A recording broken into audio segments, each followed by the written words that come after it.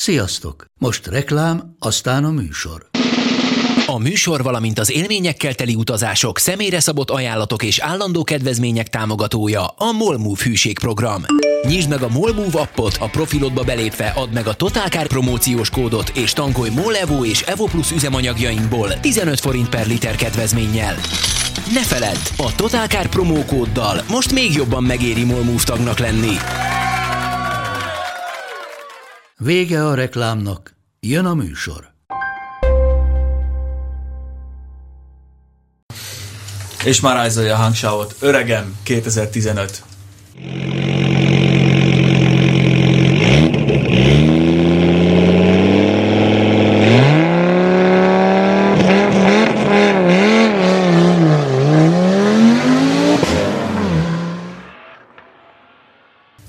A jövő itt van velünk. Még Bandit várjuk, addig is szeretettel üdvözlök minden kedves égéstér hallgatót. Ez a 173. adás, nem magamtól vagyok ilyen okos, az előbb megnéztem, hogy a múlt héten elmaradt, úgyhogy most igazából egy hosszabb műsort kéne csinálnunk. Meg is ígértem, hogy 2 órás lesz, de hát könnyebb ezt mondani, mint betartani. Már rögtön meg is csúsztunk egy 16 perccel a 2 órás műsoridőből, ugyanis Zomborácz Ivánnal, aki itt van a stúdióban, Andróci Balázs mellett, meg ugye én vagyok itt, Vány István, és még várjuk Stump Andris kollégánkat. Ugye a Zombival most jöttünk meg frissiben Visontáról, ahol voltunk hát ilyen kérdezfeleleken. Hát és az, hogy lesz a 24 órás robogóverseny, ugye, a Le Visonta, és lementünk egy picit körülnézni a pályán, beszélni a pálya tulajdonosával, Szásával. A felmerült kérdésekre, amit a résztvevők írtak, azokra kerestük a válaszokat, de minden nagyon szuper, minden nagyon jó. Úgyhogy tényleg én azt mondom, hogy ilyen pozitív hozzáállással talán még a Kakucsringen találkoztunk annak idején, de Szásánál abszolút az a nyugalom szigetelés. Nem probléma van, hanem megoldás. Így van. Szóval nagyon-nagyon kellemesen, nem is, hogy csalódtunk, tudjuk, hogy ez egy jó... Tudtuk, de attól egy jó esőérzés mindig az, hogy... El vannak intézve a dolgok. Szóval nem megyünk luftra semmivel, minden be lesz világítva, megbeszéltük az áramfelvételt, tökre elbír mindenki mindent, büfé non-stop nyitva van, sátorozni. Simán lehet ott, ahol lehet, de hát tulajdonképpen szinte mindenütt, ahol fű van. Van egy tűzrakóhely, ott lehet bográcsozni, egyébként viszont a boxban, vagy a pedokban ott az a kempingázfőző. Sztori, de igazából ott van a büfé, meg ha kell, akkor főznek gulyást, meg sütnek bárányt, meg amit akarunk, szóval nem fog éhen halni senki. Nézők is jól fogják magukat érezni, hogyha nagyon ott akarnak maradni, nekik is van helyük. El lehet kolbászolni, ahová a pálya kerítése engedi. No para. Minden laza, úgyhogy nagyon-nagyon jó híreink vannak, be is telt nagyon gyorsan a nevezés. Hát vannak 2-3-an, akik kelleténél több kérdést tesznek fel, és nagyon-nagyon komolyan veszik, de valószínűleg ez nem az ő rendezvényük lesz, mert ezt nem szabad komolyan venni.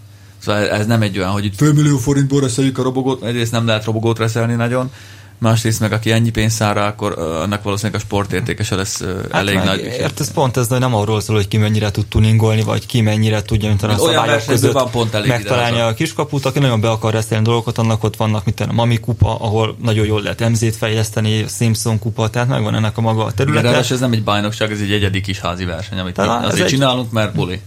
Meg hát igazából azért hívják versenynek, azért tudtuk ezt megcsinálni versenynek, mert a Motomax Sportegyesület segített nekünk a Mamson keresztül átvinni, hogy ez egy bejegyzett valami legyen. Így is köszönjük. Ne egy ilyen fű alatt okosított valami, hanem tisztán és korrektül.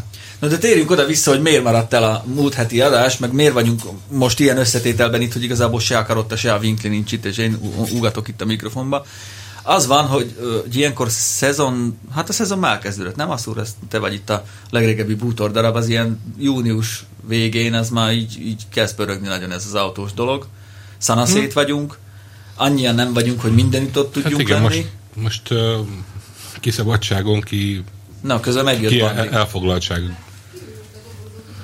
Kinek elfoglaltsága van, tehát munkából kifolyólag. Ja, rengeteg a sajtóút, rengeteg a bemutató, rengeteg a nem csak az autó bemutató, hanem ugye ilyen technikai nap, meg az egyéb, ugye szabadságra is elmennek ilyenkor az emberek, és hát jellemzően onnan csipegetjük le az embereket, amik igazából nem az újságnapi működéséhez szükségesek, mint például az égéstér.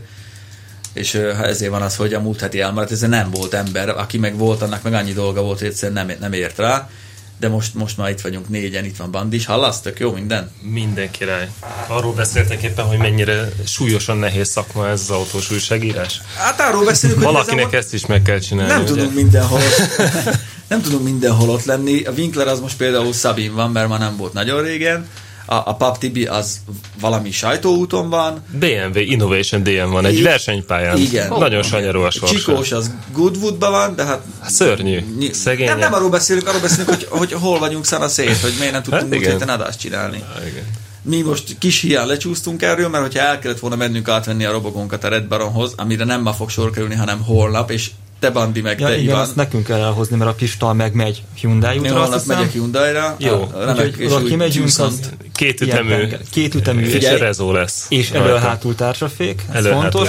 De legalább elő legyen. És a kerék, tehát nem ez a kis virsligum is, hanem legyen egy kis szélesség, hogy stabilabban lehessen dönteni, hiszen kanyarban dőlnek el a dolgok. Így van. Úgyhogy holnap a Zombi meg a Bandi mennek átvenni a szponzor robogónkat, ami kikötöm, hogy ne egy nagyon drága dolog legyen, hanem egy olyan, amit amúgy is megvettünk volna. Válogatunk, ezt garantálom. Amire mi is összedobtuk volna a lóvét, mert úgy beszéltük, úgy, hogy össze fogjuk rádobni a lóvét. Hogyha lenne egy Predator. Igen, egy Derby Predator kéne. De nem lesz az olasz robogó, elmeséltétek? Nem meséltük el, hogy ugye, mert ugye... Mesélj arról a csodálatos Predatorról, amit átküldtél. Szóval ez úgy van, hogy amikor mi ezt kitaláltuk, ezt a rendezvényt, az alap volt, hogy egyrészt mi is részt veszünk, mert úgy vagyunk hitelesebbek, hogyha ugyanúgy szívunk, mint a többiek. Hát igazából mi akartuk megcsinálni, ez csak kellett más versenyző is, mert különben magunknak unalmas. Ez nem a legjobb. Igen, és akkor arról volt szó, hogy azt hiszem 70 000 forintba húztunk meg a felső határt, amire négyen összedobjuk a robogóra a pénzt. Úgyhogy ennél drágább robogónk most se lesz. Ezt kikötöttük magunknak, mert nem lenne fair a többiekre nézve, mert ugye látjuk már, hogy mivel jönnek, van, aki drágább robogóval jön, de van, aki tényleg ilyen olcsó bontószökevénnyel kvázi. Hát ami volt otthon a kertben általában. És ezt pontosan ezért találtuk ki, hogy ez egy ilyen dolog legyen, ne verje magát senki nagy túlzott költségekben, nem kell itt ruhát vásárolni, elég, ha két embernek van, aztán majd cserélgetitek egymáson. Ez nálunk mondjuk egy kis problémát okoz majd, mert az Iván által behozott nadrág, az rám térdig jön, de a Jackie az jó. A Jackie az jó. Bukós isakunk van. Meg hát a csapatban igazából nincs két egyforma méretű ember, talán a Bandi meg én vagyunk. De a Göbölyös Dokinak a gatyájára még én pályázok, még az ő nadrágja lehet, hogy jó lesz. Hát, amit én mocskosra izzadva levesz, öröm lesz fölvenned. Imádni fogod. Leszarom, hát most nem mindegy. Hát és akkor összeszarod, aztán visszaadod neki. De nem bálba vagyunk. Hát én életem első motoros versenyére Kecskeméten a Gokart pályára úgy mentem el, hogy ott is előírás volt, ugye, hogy teljes bőruházat, eljeles sisak, meg minden. Oda mentem az előző versenyre, megkérdeztem a szervezőket, hogy miért mondtam, hogy nincsen olyan ruhám. Hát akkor kérjek kölcsön. Körbe kérdezősködtem a haveroknál, és az egyik barátomnak volt egy ilyen teljes Dainese ruhája, még ugye a 70-es évek közepéről, és nagyon jól nézett ki, tehát protektorok mindenhol, mert minden, hogy nagyon jó volt, csak hát a srác 10 centivel alacsonyabb, mint én. Azt szorította az acsit. És úgy volt, hogy ugye csak ilyen görbült háttal tudtam közlekedni, ami a motoron egyáltalán nem probléma, mert úgyis olyan görnyetem vagy, csak a leszállásnál akkor szoprámra váltottam. Megvan, hogy hívják az emberruhában feszengő motoros. Ez a beszart vakond erre a szakszó. Beszart vakond? De szerencsére a bőrruhát nem követeljük meg, de a protektorokat, meg a gerincvédőt azért igen.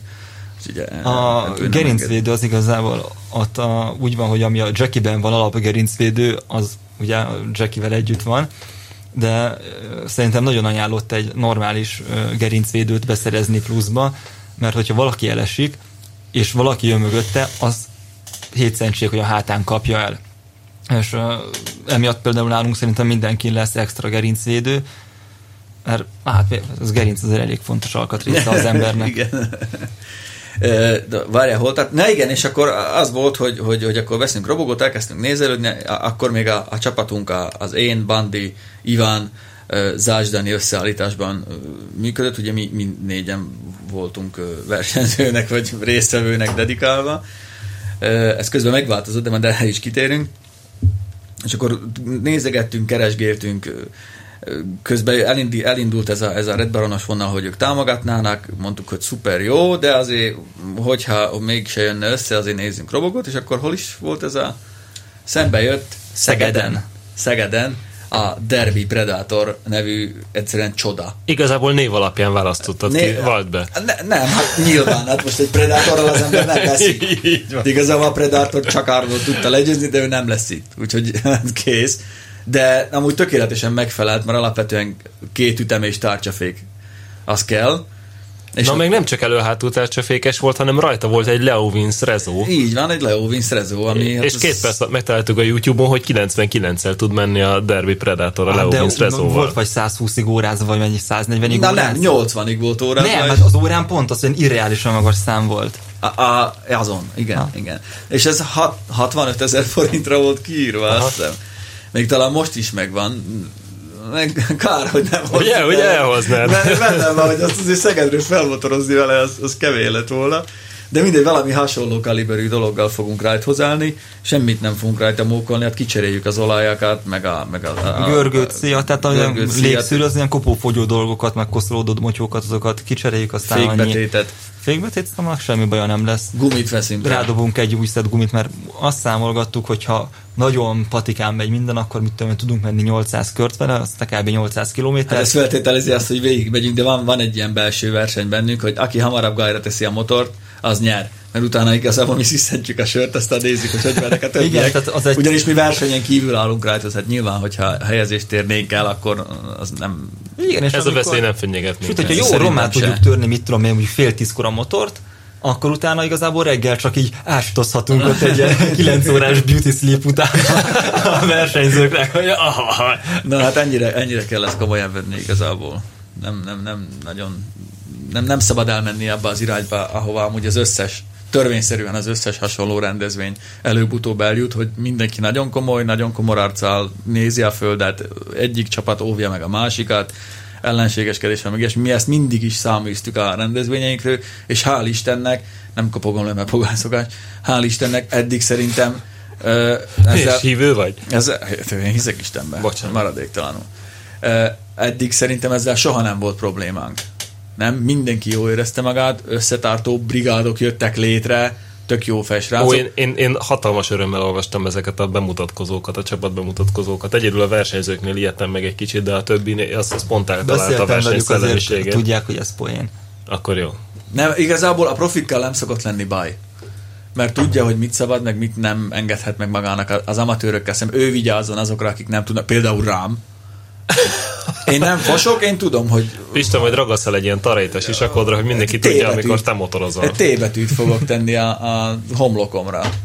De hát most ez erről szól. Hát figyelj, itt jönnek bérszámfejtők, jönnek kockák az Index szervert üzemeltető Magex-től, meg ez ennyi. De nem szabad túlzani, remekül jókat fogunk főzni, meg hogyha megfőzzük a motort, akkor végre értünk egy sört most. Csodálatos lesz. Na, beszéljünk egy kicsit, azt már elmondtuk, hogy ki miért nincs itt, az G. Goodwoodba, hazajött már Goodwoodból Csikós? Én azt sem tudtam, hogy kiment. Kint van, hát láttam, hogy ott van a Burovinc Fesztivál, a Mazda PR-osával, innen is csókoltatjuk, imádjuk, meg amikor összetörték szerencsétlen Rotary versenyautót, mert most a Mazdának van a Motorsport Heritage ráhúzva, nem? Erre azt mondja, javíts ki, a tévedek. De aztán pont ez van most. Hát ott mindig tucatni ilyen évfordulót. Úgyhogy kiviszik a rendkívül sikeres Mazda. Aki fizet annak az évfordulóját. Én nem tudom, de mindig akad valaki, aki nagyon ünnepel. Igen. Egyik évben Mercedes viszi el a félmúzeumot, a másik évben a Porsche. Nem tudom, én csak halkán jegyzem meg. Most ott volt ez a 787, vagy valami ilyesmi, ami egyébként egy zseniális dolog. Tehát 4 tárcsás van kell motor, az 2 darab. Utcai van kell motor összehenkölve, és ezzel totál véletlenül nyertek egyszer egy igen, ezt óvatosan akartam kezelni, mert igazából ők ezt tudjuk azt, hogy előlük kiestek az esélyesek. De végigment a csodatechnika. Erre akartam kitérni. És ott kell lenni. Ott kell lenni. Igen, ez egy nagyon nagy eredmény, attól függetlenül, hogy tudjuk, hogy ez pont úgy született, mint Olivier Parisnak az egyetlen Forma 1-es győzelme, hogy de lényegtelen. Kiestek előle ez a győzelem nagyon sokat jelent. És ezért jó a 24 órás robogó verseny is. Pont ezt mondta Szása bácsi, amikor most ott voltunk, hogy ő majd az eligazításon, már pedig Szása tud nyomatékos lenni, csak halkan mondom, az eligazításon el fogja mondani, hogy 24 óra? Itt nem az első 2 körbe kell agyon szívni magunkat, meg agyonverni, hanem majd a végé, az utolsó 5 percbe kell ott lenni, hogy ne essünk el, meg ne legyen baj, mert aki ezt végigcsinálja. Hát te voltál az időlembanban, te tudod, hogy de ez mindig, Gandhi is volt, mindenki tudja, hogy nézni már sokan néztünk 24 órát. Soha nem az nyer, aki az első pozícióból indul. Igazából pont azt beszéltük, hogy tök fölösleges időmérőt is csinálni, mert minek. Ez igaz. Kisorsoljuk. Most az, hogy én csak gondoltam, hogy gyakorolok egy kicsit. Az lehet, van szabad edzés, de hogy most ott állsz 15 méterrel az első mögött, vagy nem, 24 óráról beszélünk, most annyira mindegy. Elég, hogyha nem tudja beindítani a robogot, azt már ott első vagy, és akkor hű első vagy 10 körön át, akkor mi van? Semmi. Úgyhogy lehet, hogy nem is lesz időmérő, mert tök föl. Vigyetek sportkrémet szerintem. Meg mindenki, aki részt vesz. Az ember hátsó fele az 2-3 óra motorozás után azért fájni szokott. Fog kelleni rengeteg elosztó és kábeldob, mert van áramfelvételi lehetőség, de azért elosztót mindenki hozza, hogy ne szívassuk meg a másikat azzal, hogy kihúzzuk a cuccát. El fogja bírni a rendszer, mert 50 amperes rendszer van kiépítve, az valószínűleg elbírja, akár a 24 flexet is, de mindenki hozzon elosztót és hosszabbítót főleg. Na, de visszatérve a Mazdához, Csikós ügye az Goodwoodozik, talán már hazajött, meg ő most nagyon bele van ásva a Volvo projektbe, mert kicsit folyik a gázolaja az adagolóból, mondja ő. Nem tudom, Bandi, te? Biztos, hogy folyik, tehát az látszik rajta, hogy folyik, csak szerintem nem ettől indul nehezen. Hát nekem az a dízeles tapasztalatom, hogyha hideg, mert hogyha állás után nehezen indul egy dízel, akkor az esetek 90%-ában attól van, hogy valahol levegőt szív. És mondta is, hogy motormosás után jelent meg ez a dolog, úgyhogy nekem az a gyanúm, hogy valahol egyszerűen lelazult egy cső, vagy egy bilincs, vagy valami ilyesmi, és hogyha levegőt szív egy dízel, akkor azért nem szokott elindulni. Vagy lemosta azt a dzsuvát, ami addig tömített. Lehetséges? Azt igazság, hogy az, hogy egy adagoló folyik, az... Igazából az nem egy extra jelenség ezeknél, nem. Hát jó, persze nem szép dolog elcsöpögtetni gázolajat, de a nehéz indíthatóságot én nehezen tudom összefüggésbe hozni a folyógázolajjal. Mert ugye most azért pörög Tarkón Zsolt, és már pedig az ő tarkóján lehet pörögni, mert nincs sok haj ott sem, mert hamarosan kifut minden is csókoltatjuk a szerkesztőségi golyósteszodor. Nagyon szeretünk, Csik, nem szívd merre. Ugye az van, hogy most már hamarosan át kell adni a stafétát, mert az ő ideje most már lejár, úgymond ezzel a Volvoval, és hát a további tervek, meg az értékesítés mikéntjét nem akarom lelőni, mert valószínűleg akkor el fog ásni engem a Csík, hogyha ezt meghallja, de ki van találva az is, hogy hogyan adunk rajta túl, meg miként. Aztán elméletileg jön a következő jelölt, aki konkrétan te vagy. Én mindig megpróbálok kibújni ez alól, amióta így közeledik az időpont, de mindig egyértelműen azt állítja mindenki, hogy én voltam az, aki a második körben vállalta. Igen, ez így volt, én meg a harmadik. Úgyhogy valami majd lesz. Odáig szeretnék ezt fejleszteni, ezt a dolgot, legalábbis én ezt gondolom, hogy amikor én sorra kerülök, valamikor a legutolsó, akkor én Ukrajnába szeretnék menni egy Q7-es Audival, ami ilyen alig használt 3 éves lenne. Tehát ez a terv, hogy odáig fejlesztjük a rendelkezésre álló összeget a sok eladással és vétellel. Nagyon sok év. Következő 20 évet lefestettem. Van valami aktuális híred, Asszúr? Toljuk el, aztán megyünk. Aktuális nem akarnék most idehozni, van az is tulajdonképpen, de hát múlt héten nem volt, és múlt héten volt ez a mindenkit nagyon érdeklő Alfa Giulia bemutató, amit nagyon érdekesen csinált az Alfa, ugyanis egyetlen egy verziót mutattak be, egy rettenetes V6-os biturbó csúcsmodellt 510 lóerővel, azt hiszem. 510 lóerővel. De szériában az nem annyi lesz. De. Ez a széria modell. Ez a Giulia M3? Ez a gyakorlatilag, hát QV-nek hívják, Quadrifoglio Verde. Így van, a 4 levelő. Azaz 4 levelő lóher, miután ez volt a versenyistálónak a jelvény, kvázi nem tudom. Nagyon szépek is a QV alfák. És nézegettük ezt az autót, így a szerkesztőségem mellett többen, Pista is, meg Bandi is, meg mindenki. Nem tudom, nekem valahogy nem. És az volt az érdekes érzésünk, tessék megnézni, múlt heti írtat mindenki látta már elvileg, hogy az eleje meg a hátulja elég alfa, tehát ott próbálták behozni ezt az elmúlt, nem tudom, 10 évvel jellemző alfa pofát meg hátsó részt, a két csíkformájú lámpával, és profilból pedig mit is láttunk? Hát nem tudom, ilyen 3-as BMW. Egy 3-as BMW-t, igen. Mi az igazság abból, hogy ez a Dodge Charger platform testvére? Hát sok nem. Szerintem lehet, hogy van közös bennük, mert hogy az Alfa Romeo-nak, illetve a Fiatnak, ami az anyacégen nincsen hátsó kerekhajtású platformja, de, azt hiszem az Ivecon kívül. De. A Maserati. Én úgy tudom, hogy meg az Amerika... Személyautó platform, nem is sportkocsi, tehát persze ott a Ferrari meg a Maserati, amik ilyen... A Ghibli-nek a platformja, ami egy rövid quattroporte platform, és az van használva Amerikában, és meg itt is ilyen kisebb-nagyobb módosításokkal. Figyeljetek, ez úgy működik, vagy úgy volt, hogy amikor a Fiat meg nem vette meg a Chryslert, hanem a Mercedes-é volt, akkor az egyetlen műszaki tartalom átadás a Mercedes felől, az a 300C Chryslernek az műszaki alapja, ami a pápaszemes E-osztály. Igen. Egy az egyben, ami akkor már nem volt fiatal, és valaki azt terjeszti, de nem vagyok benne biztos, hogy ebben van igazság, hogy ez a platform mászott át az Alfa Romeo-hoz, de nem hiszek benne. Azt nem hiszem, mert időben nem fért volna bele. Szerintem fejlesztettek valamit, lehet, hogy vannak közös alkatrészek, azt nem tudom, de szerintem fejlesztettek valamit, beszéltek arról, hogy ezt a Giulia platformját, ezt Giorgio-nak hívják egyébként. György. Magyarul Gyuri, igen. És ez egy új dolog. Hát mi meglátjuk, hogy milyen lesz. Igazából a legérdekesebb dolog számomra azon kívül, hogy 3-as BMW-re hajasz profilból. Tehát gyorsan szögezzük, hogy ez egy hátsó kerekes platform. Ez egy hátsó kerek hajtású autó, és ennek is köszönhető. Ez jó, ezt szeretjük. De az érdekes, hogy a csúcsmodellel indítottak, és egyelőre egy szó nem volt arról, hogy milyen motorok kerülnek bele.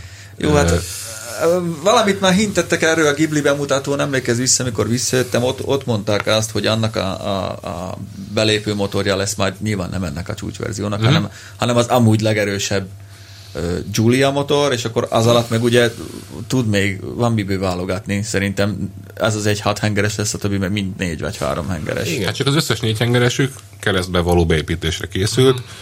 Tehát itt nagyon érdekes, de az is elképzelhető, hogy azért húzzák annak a bemutatását, mert ott még azért van fejleszteni való. De már muszáj volt valamit de muszáj volt megmutatni, hogy lesz ez. Hát hiszen Alfa Romeo nincsen most. Az Alfa Romeo úgy nincsen, ezt lehet, hogy kevesen tudják, hogy a mostani választék annyira nem működik, hogy 63 000-re esett azt hiszem az éves eladás tavaly. Az éves? Az éves eladás globálisan 63 000 darab autót tudtak eladni Alfa Romeo márkanévvel, ami nagyon kevés. Ha azt nézzük, hogy mondjuk egy Audi, amivel versenyezni próbálnának, az elad ilyen 1,2 milliót talán, vagy 1,4-et, már nem tudom. Mindenhez képest kevés. Hát igen. Annyi Porsche-t adnak el lassan. Nem, annál többet. Ez nagyon kevés. Tehát a Porsche az ilyen 100 000 környéken. És ugye az a mondás, hogy mikor lelépett az előző vezetés, ugye az Alfa-ból, aminek az okán aztán ott a Forma 1 körül is volt, meg úgy szépen lassan leléptették ezeket az emberek, iszonyú nagy mankó maradt utánuk. Mert számolatlanul szórták a pénzt mindenre, és hogy ennek most isszák a levét, mert a fejlesztés viszont érdemben nem történt. Szabad ne feled. Ez a program, ami most ezzel az autóval, az új Giuliával kezdődik, ez kereken 5 milliárd euró az Alfa Romeo fejlesztésére. Fú, de ez mankó. A következő 5-6 évben az egész palettát ki akarják cserélni. Az 5 milliárd euró az 5 modellnek az ára körülbelül, 5 vadi új tömegmodellnek az ára. Tehát iszonyatos pénzt. De ez csak az Alfára vonatkozik, az egész Fiatra? Csak az Alfára. Mert ugye a Fiatnál is egy nagy a Córez. Csak az Alfára. Azért ez egy nagyon meglepő húzás szerintem az Alfától, hogy ők egy hátsókerekes autóval indítanak most, amikor körülbelül 30 éve csak elsőkerekeseket gyártanak. Igen, viszont tudják nagyon jól, hogy ha te prémium autót akarsz, szerinted igen? Szerintem ez egy orbitális melléfogás. Mindenki ezt csinálja, elárulom. Nézd meg a Lexus, amikor belépett. A Cadillac és a Jaguar is csinált most ugyanilyen autót, ugyanilyen méretű autót, tehát egy 3-as BMW fazonú, 3-as BMW méretű és árfekvésű, hátsókerékhajtású prémium szedánt, mert valamiért azt látják, hogy ez megy. Azon nagy a profit. Szerintem egyébként ezt értelmezik félre, vagy legalábbis én úgy gondolom, hogy ez egy félreértelmezés, hogy azt látják, hogy baromira veszik a C-Mercit, meg a 3-as BMW-t, meg az A4-es Audit. Egyébként az Audi ott van első kerekesként, azért azt ne felejtsük el. Hát azért az inkább 4 kerék, tehát ott alapvetően egy első kerekes. A pedigree az 4 kerék, tehát ott azért jó. Ezzel trükközték végig az elmúlt 30 évben. De igazából szerintem nem az a siker kulcsa, hogy egy hosszmotor hátsó kerékhajtású autó a 3-as BMW meg a C-Merci, hanem hogy az a BMW meg az a Mercedes. Induljunk ki abból, lehet, hogy ők nyilván nem fognak tudni akkora számban eladni soha autót. Ezt nyugodtan leszögezhetjük. Viszont, hogyha te csinálsz egy modellt, aminek jó az üzenete, egyrészt nagyon építed az imidzset, mert ha tényleg jó lesz, meg könnyen lehet, azért tudnak ők is autót csinálni. Hogyne, persze. És egy jó hátsókerekes autót csinálsz, azért mondjuk elkérheted a pénzt, mert modern fejlesztések lesznek benne, mert ez tényleg egy vadi új platform, minden valószínűleg benne lesz, amit manapság az autóipar tud, akkor tudod építeni a brandedet, meg még némi haszonra is szert tehetsz. Ha lesz benne dízelmotor, összkerékkel... Viszont ez egy rohadt drága dolog. Drága dolog, ezért kerül 5 milliárdba. Most azt mondják, hogy Jézusom, elfelejtettem, hogy mondani. Jó, hát akkor gondolkozz rá. Nézd meg, a Ferrari eladási rekordokat dönt. Az nagyon húzza magát már a Fiat a brand. A Maseratinak sem megy rosszul. Most ki kéne már vakarni igazából az Alfát is, mert az Alfa lenne az olasz BMW. Jó, hát az Alfát azt méltatlanul gyilkolták le az elmúlt nem tudom hány évben. Hát nem legyilkolták, hanem az történt, hogy nem fejlesztették tovább, mert hát volt több vezetőváltás, és valahogy elmaradtak ezek a dolgok. Nekem az a meggyőződésem egyébként, hogy van most egy új Chrysler 200 nevezetű fronthajtású Mondeo méretű autó Amerikában. Talán egy éve mutatták be, vagy 2, nem tudom, és nekem az az érzésem volt, amikor megláttam az autónak az első fotóit, hogy lehet, hogy ez egy alfa fejlesztésnek indult. Csak aztán úgy döntöttek, hogy legyen mégis hátsó kerékhajtás, és csináljuk meg rendesen. De és amit az előbb mondani akartam, és aztán elfelejtettem hirtelen, az, hogy a terv, az erről a 63 000-es padlóról indulva évi 400 000 autó lenne, úgy, hogy Amerikában is bemutatnák a márkát. De nyilván ez újra. több típussal, tehát egy új választékot képzeljünk el, és ezt 2018-ra tűzték ki, tehát 3 év lenne rá, hogy én úgy tudom, hogy annak idején hogy megharcolozzák, 7-szerezzék annak idején a Dodge mellett is az szólt, nem az, hogy az hűden egy profitot termel, mert igazából annyira nem, hanem a kiterjedt szerviz, meg dealer hálózat szólt a Dodge mellett is, és már azzal számoltak, hogy az Alfát visszahozzák az amerikai piacra, mert még mindig a világ második legnagyobb piaca. Az Alfa Romeo-nak az amerikai visszatérése, erre konkrétan emlékszem, 2005 óta igen. Folyamatosan az asztalon van, már a 159-est úgy fejlesztették, hogy azt elvileg lehetett volna ott engedélyeztetni, tehát mindennek megfelel, ami Amerikában követelmény lett volna, és aztán valamiért mindig, tehát ilyen két-három évente lehetett hallani, hogy hát igen, szeretnénk visszatérni Amerikába. Mert nem volt hogyan? De most ott a Dodge... De mégse. De most a Dodge ott van, megvan minden, megvan az infrastruktúra, a szervizhálózat, minden Én is drukkolok gyerekek az Alfának, de szerintem ez... Attól rettegnek, igazából az van, hogy 90-valahányig, most nem mernék pontos dátumot mondani, de vagy 92, vagy 93, vagy 94, nem tudom. Ott volt az Alfa Romeo Amerikában. És ők azért vonultak ki annak idején, mert elkezdtek szigorodni ezek a fogyasztóvédelmi szabályok, és annyi visszahívást kellett csinálni a kiváló minőségű Alfa Romeo autókra. Szarkazmus alert! Hogy elkezdett nagyon-nagyon veszteségesbe fordulni az amerikai részleg, és nem adtak el annyi autót, hogy megérje fenntartani ezt a dolgot, úgyhogy ők szépen visszavonultak. Az utolsó Alfa, amit még árultak, nekem van is olyan újságom otthon, valami Car and Driver, amiben van még Alfa reklám, az a 164-es volt, ami egyébként egy nagyon szép nagy autó, de az valamiért nem működött nekik, és szerintem azért, tehát ők úgy tudnának visszajönni, hogyha egy nagyon-nagyon erős, masszív, jó minőségű kínálatuk lenne. Egyébként nem érdemes belefogni. Nagyon. Gondolod, hogy ez az amerikaiaknak számíthat, hogyha azt mondják, hogy itt ez az Alfa, de igazából ez egy Dodge. Szerintem ez úgy számítanak nekik, hogy nem vennék meg. Gondolod? Hát biztos vagyok benne. A Chrysler meg a Dodge hírneve az Amerikában a békafeneke alatt. Tényleg? És az amerikaiaknak igazából az európai autó az egy ilyen előkelő, az egy ilyen kis gurmé dolog. Viszont látod, hogy ázik el a hátsó kerekes autó akkor?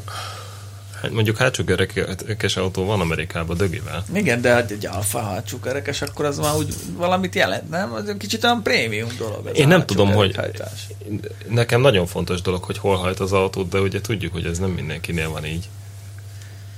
Tehát a fene se tudja, hogy egy Alfa Romeo vásárlót meghagyja, hogy hátul hajt az autó. Picit azért olyan, mint a 400 lóerő vagy az 500 lóerő, amiről most beszélünk, hogy az embereknek a többsége 200 lóerővel se tud mit kezdeni a vezetési tudása alapján, és mégis megveszi, mert jól néz ki a katalógusban, mert ott a szomszéd, akinek ott van a, nem tudom milyen, a BMW-je, Mercedes-e, azt tudja mondani, hogy az enyém is hátsó. De a szám, ugye most olvastam nemrég erről egy tök jó cikket, hogy annak idején nem tudom miért dőlt be a valamelyik hamburgeres franchise, akik a fél fontos McDonald's mintájára a 3/4 fontos saját hamburgerüket kínálták, ami ugye nagyobb, mint a fél fontos, azért, mert úgy reklámozták, hogy 3/4, és az emberek fejében az 1/2 több, mint a 3/4. És igen, ezért dőlt be Amerikába, ezért nem tudták eladni a 3/4 fontost, mert az 3/4, a fél, az igen, az fél. És ennyin múlik sokszor a siker. Hiába adtak ugyanannyi pénzét több hamburgert, egyszerűen szarul nézett ki, hogy 3/4. Én értem, mert az Audi 100-ast, ugye hogy hívták Amerikába? Audi 5000. Én annak idején Pataki Attila és az Edda egy Audi 5000-rel járt. És hát mennyivel jobban hangzik az, hogy 5000, mint az 500. Olyan vékony. Kicsi. 5000 az köbcenti. Hoppá, 5000. Az már úgy sok. Igen. És szerintem Alfa 100 000 kéne igazából. Biztos volt valami magyarázat egyébként erre az Audi 5000-re is, hogy tudod, a 2.2-es 5 hengeres motor turbóval, az majdnem olyan, mint egy 5 igazából tudták, hogy bigger is better. lehet, hogy számokkal kéne, mert ugye a Ford F-150 pickup, F350, heavy duty, super duty. Alfa 159 000. Azt el lehetne adni. Rá kell bízni az amerikaiakra, szerintem az amerikai piacra névadást, meg az egyéb extrákat, hogy ne navigáció legyen. Iván, csörög a telefonot, hívást várunk éppen, nagyon fontos. Nem, szerintem már felhívták, igen. Úristen, most fognak hívni, hogy lehet menni a robogói, vagy nem. Szóval az Alfa ez így járt, hogy hogy fogunk járni a júliustól, azt nem tudom, mert most ránézzük itt a dátumra, július 1 van, és hát ma írt Bandi egy ilyen tök jó rövid kis összenetet arról, hogy mennyire nincs még itt fizetős parkolás a kerületbe, pedig hát mondtak, hogy már július 1, most már július 15, aztán lesz 30, meg az 2016 január is. De hát jól láttam, 2 helyen találta lefúrt acél alapot. Igen, de mondta Nyegleo, hogy az ő utcájukban is volt már egy. De ez még csak az alap, még se parkoló automatán. Akkor az a harmadik ezek szerint.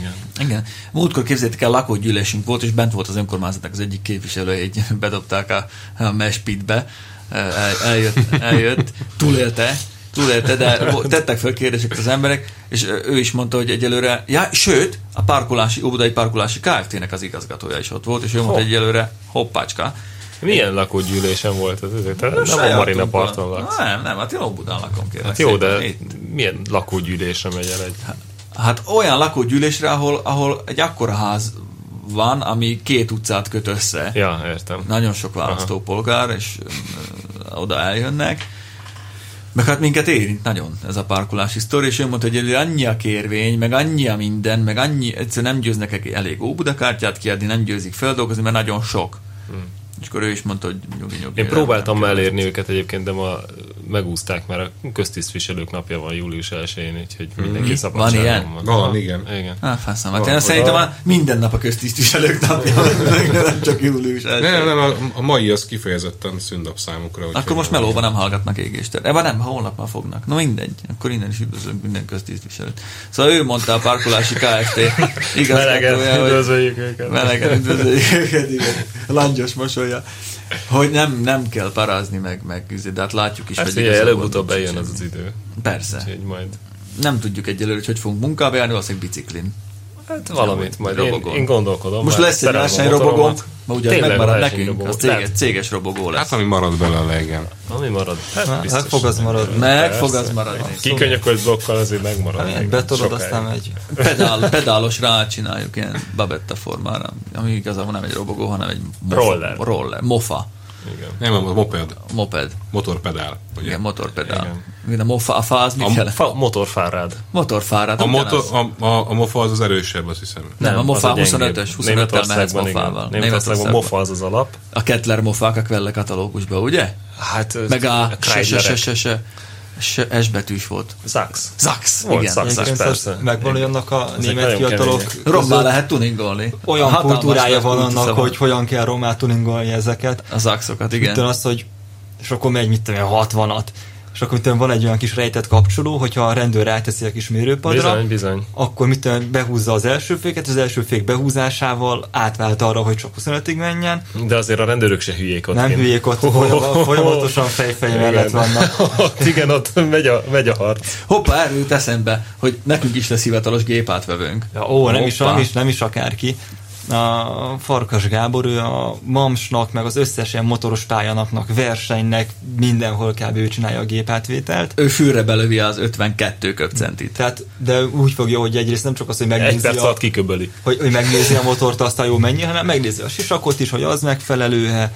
És 24 órán keresztül ott lesz. Ja, és ott lesz végig. Igen, tehát nincs az, hogy lejössz, cserélsz egy hengert, visszamész, ő verseny közben kint, hogy figyelj haver, nézzük meg csak, hogy mész 2 kilót az egyenesben. És hogyha gyanús, mert csomó hengerről nem lehet ránézésre megmondani, akkor ő megbontatja, hopp, tolómérő, figyelj, öcsi, ez jól sejtettük, hogy 70-es. Úgyhogy senki ne trükközzön. Ott nem lesz mindig. Valaki írta, most elnézést, hogy ugrálunk a témák közé, de tényleg ez feszít most minket nagyon. Valaki írta ott, hogy vesznek egy használt robogót, honnan tudják, hogy mi van benne. Erre írtam én, hogy a közös szerelés összekölcsönátszok, szedjétek szét, nézzétek meg, rakjátok eleve, hogyha megy 120-ot, akkor gyanús. Igen. Úgyhogy hajrá, azért van még nagyon sok időnk van, még több mint 3 hetünk van. Bele kell jönni. Kevesebb, mint 3 hetünk, az én matekom azt mondja Pisti. Bocs, több mint 2 hetünk van, ezt akartam mondani. Úgyhogy addig még szét lehet szedni, meg összerakni egy robogót. Ez egy délutános program. Egy jó kis nézd, igazából gyertyafuratonát is lehet köbölni, ha ügyes vagy. Tényleg? Ez nem hülyeség. Egy injekciós tűvel kitekered a gyertyát, benzinnel, benyomod injekciós tűvel, és nézed, hogy mennyi megy bele. Ez eléget, tehát az 50-et meg a 70-et, azt meg lehet különböztetni. Figyelj, azért 2 ütemet nem köbölsz.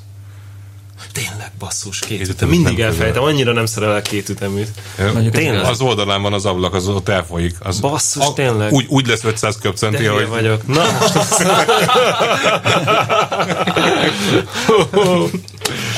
hát mindig kibújik a szögezsákból, ilyen 2 üteműben nagyon nem vagyok otthon. De igazából azt egyikünk sincs otthon nagyon 2 ütemben. Talán Göbi. De na és persze, hát Göbi úgy jött képbe, hogy időközben kiderült, hogy Dánielnek van csilliónap ki nem vett szabadsága, úgyhogy muszáj is volt neki kivenni, úgyhogy egy hónapra most elveszítettük Danit. Helyette beugrott Göbölyös Doki, Dani pedig lesz a sajtósunk. Ez nagyon jó hír amúgy nekünk, mert fog bírni írni. Meg igazából Göbölyös Doki gyakorlott. Hát egy jó pilóta. Jó pilóta, crossozott, jó mérnök, ügyes szerelő. Jó szerelő. Így van. És ő már látott 2 üteműt. Igen. De kb. Mindent látott. És talán ő az egyedül, aki testalkatilag úgy, hogy hasonlít rám, úgyhogy ez nekem nagy előny. Meg hát így a csapatban lévő szerelőmérnökök száma igazából a 2-re növekedett. Tehát addig tudunk mit cigizgetni, pizzázgatni, nem tudom. Mink addig, már azt mondod, megiszunk egy sört, de hát ez tilos. Az tilos. Egy kávét lefőzünk addig, Iván. Vagy egy jó babgulyást csinálunk, amíg a fiúkat hegesztik a gépet. Amúgy tényleg a főzésről nyugodtan lehet ám, szóval ez erről szól. Lehet ám pizzát rendelni. Nekünk is lehet főzni. Verseny és kerti parti egyben. Így van. Ez egy ilyen happening. Nem szabad, ne vegyetek túl komolyan, ezt már elmondtuk. Na, menjünk tovább. Hát a kiesők maradnak és csinálnak konyhát, nem? Mondjuk még, mitek van még? Mondtál te valami motort, ami rohadt sokba kerül Japánba, és vagy mi van? Hát a Honda megcsinálta azt, hogy a MotoGP versenymotorjából csinált egy utcai változatot, amit úgy kell elképzelni, egy MotoGP versenymotor, vagy utcai? Igen, tehát az, amivel a Marc Márquez behúzta a világbajnoki címét. Az egy RC213V nevű versenymotor. Olyan szép neve van, mint egy porszívónak. Egyébként, aki ezt a nevet azt mondta, hogy srácok, legyen ez a neve, azt rettet. De hogy hívják a McLarennek azt az MP12C gyerekek, de az nem az nem véletlen úgy neveződik úgy. Jó, de ez egy fasság. Ez egy fasság, mert igazából nem volt ott egy marketinges, aki azt mondja a hülyének, hogy figyelj, a vásárlóknak az 1%-a tud arról, hogy a versenypályán hogy hívják a McLareneket. Csak a színét nézik, hogy ez is tudod. De várja már, hogy lehet egy motornak olyan nevet adni, hogy RC213/4? Vagy nem, az a lényeg, hogy a V. RC213V / S, ez a utcai változat hivatalos neve. Ahelyett, hogy azt írták volna egy Boldor. Vagy valami. Vagy valami. Hát. Ezt már előtték. No, de hát nem jó. Azért, hogy megcsinált. De azt fogták azt a versenymotort, nagyon minimálisokat módosítottak. Hát azért én nézegettem, azok a minimális módosítások azért elég komoly módosítások. Nem, de jó, olyanok, hogy mit tudom, hogy 2 dugattyú gyűrűvel a dugattyút, azt nem lehetett volna megcsinálni. Szegényben nem hagyjuk eljutni a lényegig. Iván, mondd el a lényeget, légy szíves. Lényeget? Igen. 58 millióba kerül. Hát erre azt mondja, ez jó. Forintba, ugye? Nem, forintban, nem de egyébként dollárba. Ez ugyanaz a gép, amit a nem gyári Honda csapatok használtak. Tehát hát hasonlít. De nagyon hasonlít, igen. Zavarba, tehát sokkal jobban. Egy tulajdonképpen versenytechnika az a lényeg, utcára. hogy ennyire MotoGP motor még soha az életben, amióta világ nem volt megvehető, és mikor lesz tesztmotor, ez a kérdés? 200 darab készül nagyjából belőle. Hogy én a Honda hazai importőrének az jelenlegi állapotát ismerem. Már el. Na mindegy, és az volt a... Kiül rá. És akkor ettől azt várták ettől a motortól, hogy ez baromi erős lesz, és kijött a gyári adat, hogy ez mint 159 lóerő, és akkor kaphat rendszámot. És van hozzá egy gyári tuning készült, amivel 200 akárhány. 215-re föl lehet húzni egy gyári tuning kittel, de akkor már nem mehetsz vele közúton. Hogyne, ez biztos így lesz. Nem, hát akkor ki kell venni a lámpát belőle, annak helyére betenni a remernek a nyílását. Szerinted ezt kik fogják venni? Gyűjtők. Ugye? Tehát ezek egy métert nem fognak menni ezek a motorok. De mindegy, és az a lényeg, hogy mivel ez nagyon versenytechnika, azért a világ bizonyos részein az utcai változat sem tudhat 159 lóerőt, Amerikában ez 100 lóerő, tehát egy Honda CBR 600R az erősebb nála, tehát 58 millió forintért kapnak 100 lóerős motort, és Amerikában a versenykitet sem veheti meg hozzá, mert a versenykittel lemondasz a garanciáról. Amerikában viszont nem lehet csak így széttépni egy szerződéssel a garanciális viszonyt. Figyelj, aki megveszi, az megrendeli eBay-en a versenykitet. Az nem az, amit eBay-en leütsz. Akkor megveszi a Hondától, pont leszárja. A másik viszont, ami ennél markánsabb, hogy Japánban viszont ez 70 lóerőt tud. Amiben az a csodálatos, hogy az én frissen vásárolt Bandit 600 78 lóerős, tehát igazából 8 lóerővel többet fog tudni, mint az 58 milliós csoda. Jó, de igazából tudjuk, hogy ezek a japán 70 lóerős, meg stb. Minden japán belpiacos motor 180-ra van korlátozva, ugye?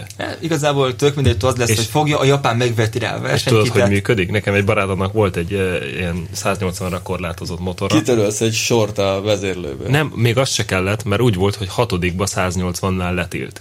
Na de hogyha 5-be 181-ig elhúzod, és felgangolsz 6-ba, onnantól már szabad a pálya.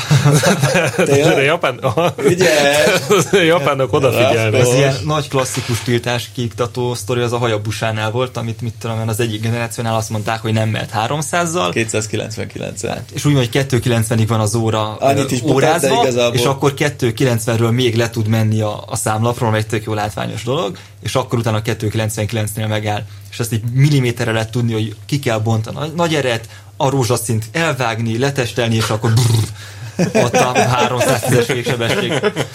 De ezt már a Super Blackbird-del is így volt, azt hiszem a CBR 1100XX Super Blackbird, de az volt egy időben, a Hayabusa előtt az volt azt a leggyorsabb motor. Ott is 299-ig mért az óra, de igazából digitálisan azok elmentek, azok persze.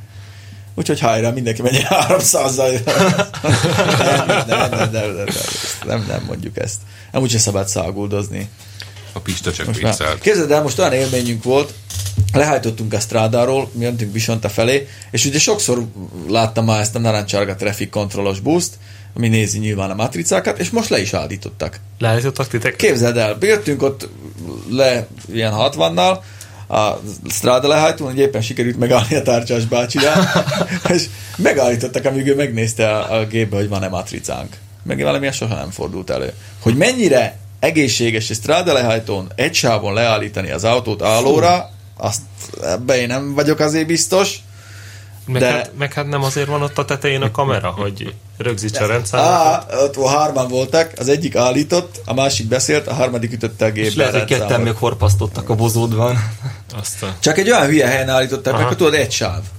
Jó, hogy belátható meg mindent, de hát ott azért hát a Strádáról... Jó, meg mit a Strádáról ritkán jönnek le 60-nal az emberek. Jön a teherautó, mi nem tud megállni, vicces. Nem is értettem, mert soha nem állítottak meg, hát leszokták olvasni, vagy leolvas a HN-be, beüti a gépbe, aztán kész, hát nincs, küldi a csekket. Még kell megállni. Egyébként autópályaparkolókban szokták ezeket ellenőrzéseket csinálni, mert az az egyetlen biztonságos hely, mert egy autópályán a leállósában se illik megállítani senkit. Hát nem. Hogyha már lejöttél a lehajtóról, akkor már nem vagy az autópályán, tehát akkor már nincs jogalapjuk, hogy ellenőrizzék.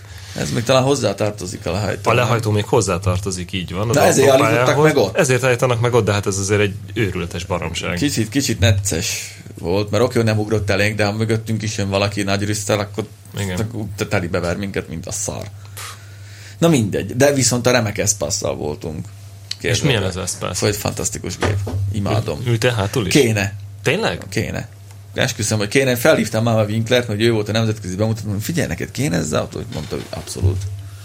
Kényelmes, komfortmódban egyszer bekapcsolod, soha többet nem akarsz mást. Aha. Olyan, mintha ilyen zselébe mennél. Én a régi Espace-t is imádtam egyébként, mert ebben is olyan jó a kilátás. Az nem. Nagyon érdekes, hogy az előző Espace-t is volt nálam tesztautó, és az egy rendes, nagy, kényelmes honbar volt, magas, széles. Igen. Egy olyan busz, amiben tényleg heten úgy beültetek, hogy ez valahogy alacsonyabb, nem? Ez 5 személyes. Ez szerintem akkora, mint egy Grand Scenic. Ez 5 személyes. És hátul normálisan lehet ülni, mert a régi Espace-nak az egyetlen egy baja, azon kívül, hogy ismerjük a minőségét, az egyetlen baj az volt, hogy a hátsó sorokban nagyon magasan volt a padló, vagy alacsonyan az ülés, ahogy veszed, tehát így nyakadban van a térded. Ez a második sorban jó, de igazából az 5 személyes. Aha. A 2 hátsó ülés a szükségülés, míg az előző Espace-ban azt meg a harmadik sorban is lehetett 3 ülést venni. Igazából volt egy olyan, hogy Grand Espace, réges-régen. Az volt nálam.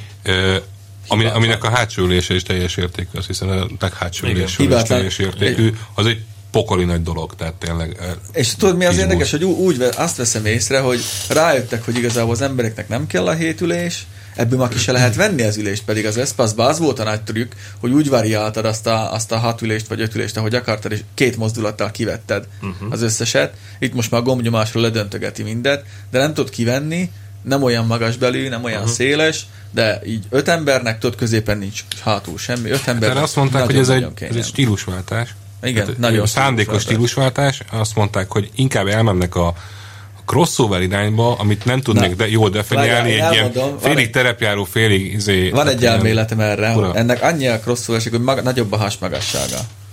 De van egy olyan elméletem, hogy azért lett ez crossover, mert a hátsó kerék kormányzás miatt nem tudták alacsonyabbra megcsinálni ezt az autót, a padlólemezt. És azért lett ilyen vaskos padlólemez, hogy így fel kell belelépni. Mert van egy hátsó kerék kormányzás, ha látod is amúgy 3,5 fokot fordul, és akkor a helyen megfordul, mint egy Clio. Képzeld el. Az jó. Nagyon-nagyon kis helyen megfordul, de amúgy így 5 személyes családi autónak zseniális. Vékony oszlopok, jó kilátsz, ugyanolyan beépített tabletje van, csak ki van hozva fixen a klímahőfokállító, meg van egy tekerő, egy ilyen iDrive-szerű ilyen kezelni, mint az állam. 160 ló. Egy 6D 160 ló? Van benne 1.6 turbo 200 lóval benzines. Úgy nem megy nagyon már 140-re, nem gyorsul, de... Az két érdekel. De utazni vele... De hát senki nem megy 140-re Magyarországon. De tud menni, mert nem mondom, hogy nem mentünk gyorsabban. Igen, nem érdekel 140, hogy megy a családi nullát fogyaszt, zajtalan, nagyon kényelmesen, hosszú tengelytávosan rúgózza ki az úthibákat. 1.6 dízel 160 ló. Ja. Neked is tetszett, Iván? Most én utas szeretek lenni autóban, és masszázsülés mindenütt. Úgy el tudtam volna bubiskolni már Pest határában, mint a szél, hogy mentünk le Visontára. Sokkal kényelmesebb volt, mint az XC90-es Volvo, mert Ivánnal együtt mentünk a Volvoval is. Mert ott lett az Axiálnál. Az, hogy rákönyökölsz a könyöklőre, és bekapcsolod a hátsó klímát a Volvoval. Ami érintőpanel volt a könyöklőn hátul. És olyan testfett benne. Tehát ahogy teljesen hátralatolt ülésben feküdtem tulajdonképpen, ahogy letettem a könyöklőt a könyöklőre, mindig felnyomtam maxra a klímát, és elkezdett ilyen jeges orkán tombolni bent. Pista meg velem üvöltözött, hogy azért nem vigyázol, hogy leszek ekkora fogyatékos, közben egyszerűen csak rossz helyen van az a kapcsoló. De ez nagyon jó. Ez nagyon jó. Tényleg azt mondom, hogy ezt így be tudnám minden további nélkül illeszteni az életembe. Voltunk lent bácsin, gyerekekkel, megpakoltuk tetőig, gond nélkül. Hát majd 10 év múlva meglátjuk. Hát 10 év múlva már nem biztos, hogy lesz, de most új autóként 13 millió a fullos. Aha. És én azt néztem, én ugye full. most a Navitestnek írogattam az adatait, amiről nem tudom, hogy akarunk-e beszélni. Nagyon, persze. De az Espace-ban alapáron benne van ez az Airlink Navi. Az Airlink az a saját ilyen adatátviteli rendszer. Igen, de a navigáció alapáron benne van. TMC? Nem, ez a Navi. Az Airlink egyébként az internet kapcsolat, ami a Renault-nál nagyon ügyesen működik, mert azt hiszem, hogy valami ilyen 3000 forintos előfizetéssel egész Európában ennél nincs aktiválva, de ott van. És van benne egy 30 gigás merevlemez, amire aztán lehúzhatsz magadnak különböző androidos vagy saját Airlink applikációkat. Mondjuk igen, ez az egyetlen baj, hogy csak a saját applikáció, de egyébként ez jól működik, és tud csinálni ezt a Wi-Fi hotspotot, és tudsz vele netezni Európában ezzel az Airlink-kel. Sőt, ami a legjobb, hogy a központi rendszer az lejátsza a gond nélkül az MKV fájlokat surroundba, úgyhogy Top Gear-t nézhetek benne, mikor parkolok éppen. Volt ilyen. Tök jó, nagyon jó. Figyelj, ez nagyon jó autó, én azt mondom, ezt nagyon jól megcsinálták. 13 misié, a létező legfullosabbat megkapod, ami amúgy nem sok pénz. Ami amúgy kurva sok pénz. Igen, de a mai mezőnyben már nem is tűnik annyira drágának mennyi járnak egy olyan, teszem azt egy, jó, most nem mondom direkt a Tiguan, nézzünk egy Zafirát, amiben masszázsülés van, amiben minden benne van, az illatos tököm tudja betétől. Ez elvileg egy számmal nagyobb, tehát. Ráadásul ez egy számmal nagyobb, mondjuk gyakorlatilag a harmadik sorba úgyse férsz el, de nagyon, én megvettem. De ezt majd leírom a tesztbe. Vannak azért bajai, de semmi. Én sokkal rosszabbra számítottam. És akkor a Navitest. Ugye a tegnapi napunk, ami kedd volt, azzal telt, Bandi kitalálta nagyon bölcsen, okosan, mert Bandi a bölcs és okos, hogy ugyan hasonlítsuk már össze egy top csúcskategóriás gyári Navit, amit egy Audi A6-osba épített rendszer képvisel. Kerül. Akkor az még nem is volt drága. Nem, igazából másfélre számítottam volna. Egy Mio kézinavival, amit kaptunk szponzortól, az Espace beépített iGo-jával, közben megnéztem, hogy mik a map verzió számok, és aránylag friss. Plusz volt még a te vézed, vagy vazéd, ahogy Magyarországon. Véz. Rettenetes angol szóvic. Igen. Meg Nyegleo, aki ugye egy ex-kiszolgált postás, és nála jobban nagyon kevesen ismerik a várost. Nyegleo egy papírtérképpel azért sok mindenhova eltalál, meg annélkül is. Igen, egyébként indulásnál volt nagyon látványos, hogy a papírtérképpel Nyegleo megnézte az első címet, és nem kezdett el pötyögni, meg ilyesmi, hanem egyesbe rakta az autót, és elindult. Tehát igazából egy ilyen néhány perces előnyre szert tud tenni valaki, aki egyszerűen ismeri a várost, ahhoz képest, hogy te elkezdett bepötyögni, hogy igen, Budapest első kerület. Igen. És akkor az volt a lényeg, hogy nem tudtuk, hogy mi lesz az útvonal, ez Bandi nem árult el senkinek. Azt hiszem 5 pontot adtál meg, vagy 4-et, ahova el kell menni. És hát nagyon érdekes eredmény. Majdnem fél óra különbség volt a részidőnél, a záró Brekinél, ahol fél időt tartott. Le akarjuk lőni a poént, vagy addigra már megjelenik ez a cikk, holnapra nem? Nem jelenik meg holnapra ez a cikk. Mondjuk azt, hogy érdekes eredmények születtek. Ne lőjük le, hogy mi, de nyugodtan megdicsérheted a Renault szerintem. Nem, hát nem akarom megdicsérni, mert azért, ha ráhallgatok, akkor azért begyűjtök annyi bírságot, közikbírságot, hogy kétfelé áll a fülem, míg azt kifizetjük, de egyik módszer sem volt hibátlan, sőt, igazából a Nyegleói hibátlan volt, mert ő maga a feje után ment, de ő igazából jól ment, igen. De ő arra késő ért viszont oda, ahova gondoltuk. Igen, mert beállt egy olyan dugóba, ami kicsit nagyobb volt, mint amire számított. De... Igen, amit a Renault elkerült, mondjuk, senki más nem. A Waze is elkerült.